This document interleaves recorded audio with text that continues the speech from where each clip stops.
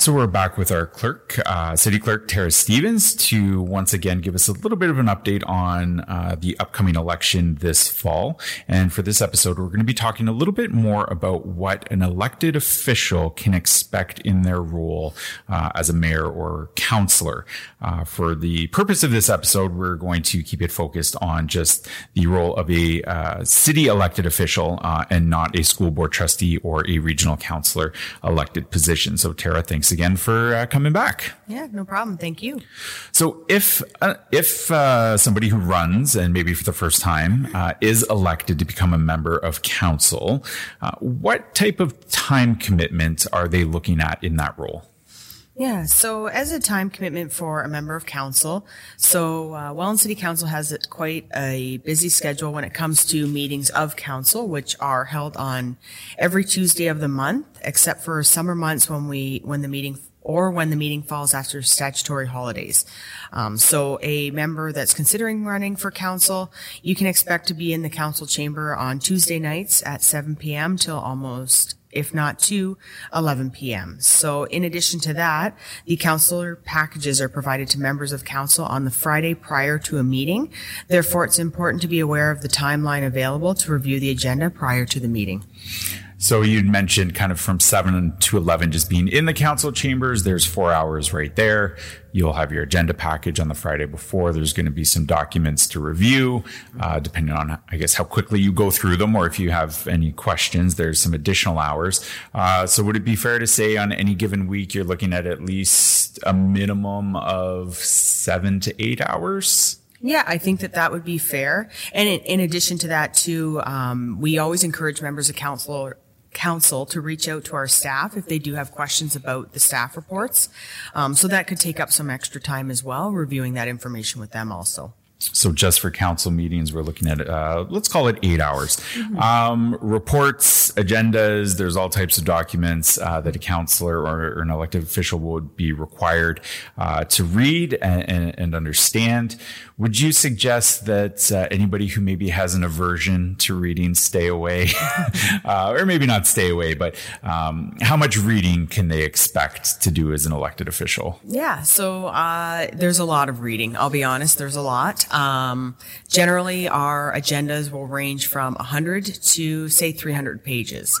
So depending on the nature of the items as well, there may be some extensive detail within those reports that would need to be reviewed by the councillor to ensure they have a full understanding of the matter being presented to them that evening. So it could be a number of hours worth of review. So it's like reading a novel every week. Exactly. One of the things that our council does every year is set the city budget, which of course is an incredibly important task for council to complete.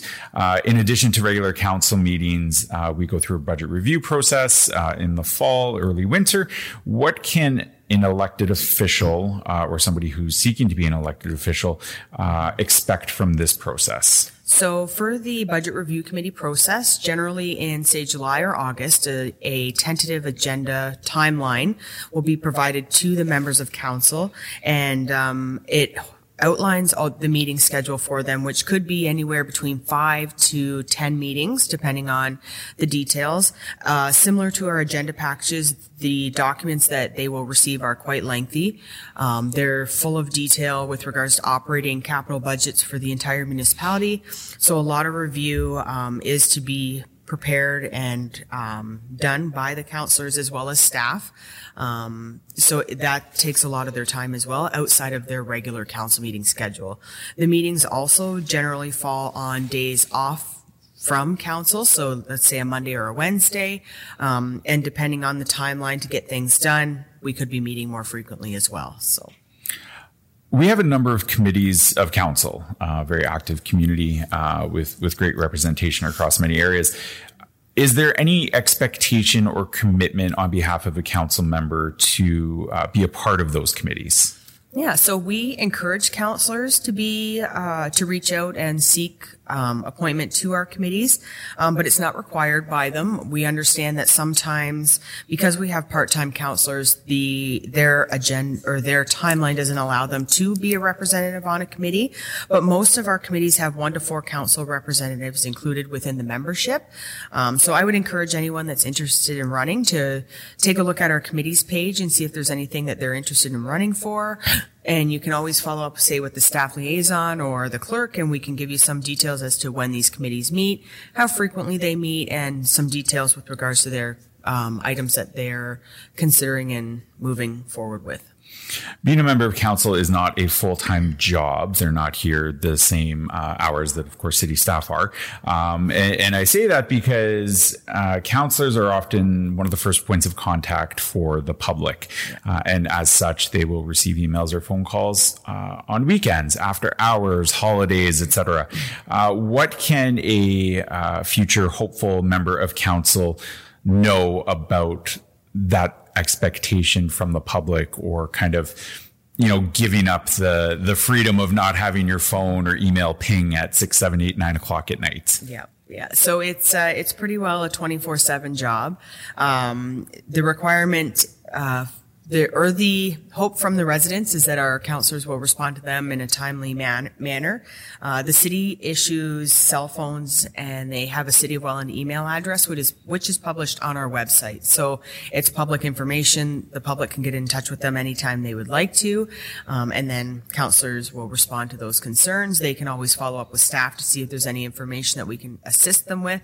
But from what I hear from a number of our counselors, it's pretty busy with contacts from the community. So it's kind of like being on call at all times. Exactly. That's great. Is there anything else a hopeful elected official in this year's upcoming election might need to know or want to know about the expectation of being a member of council? Yeah, so it's again, this is more so something that's encouraged, but a number of our counselors like to attend municipal events, such as our Welland Farmers Market, any recreational events we have going on, concerts on the canal, and any other City of Welland events that are happening throughout the community. So just having a good understanding of how busy the community is, and identifying if there's events that you're interested in attending as well, because if you are a public figure, a lot of people will be coming up to you at those events, talking to you about municipal matters. So I'm sure if you're wanting to be a counselor, you're going to want to be pretty active in the community as well. So that's a time commitment as well. Well, Tara, thank you very much. We appreciate all of that information. I think anybody who's interested in running in this fall's municipal election will find this information helpful. I think it's easy to maybe underestimate the amount of work that a member of council does. And of course, if you're a mayoral hopeful, you can tack on a whole bunch more responsibilities to everything that Tara outlined. So as always, if you have any questions about this year's election, we've launched an Engage Welland page that you can ask those.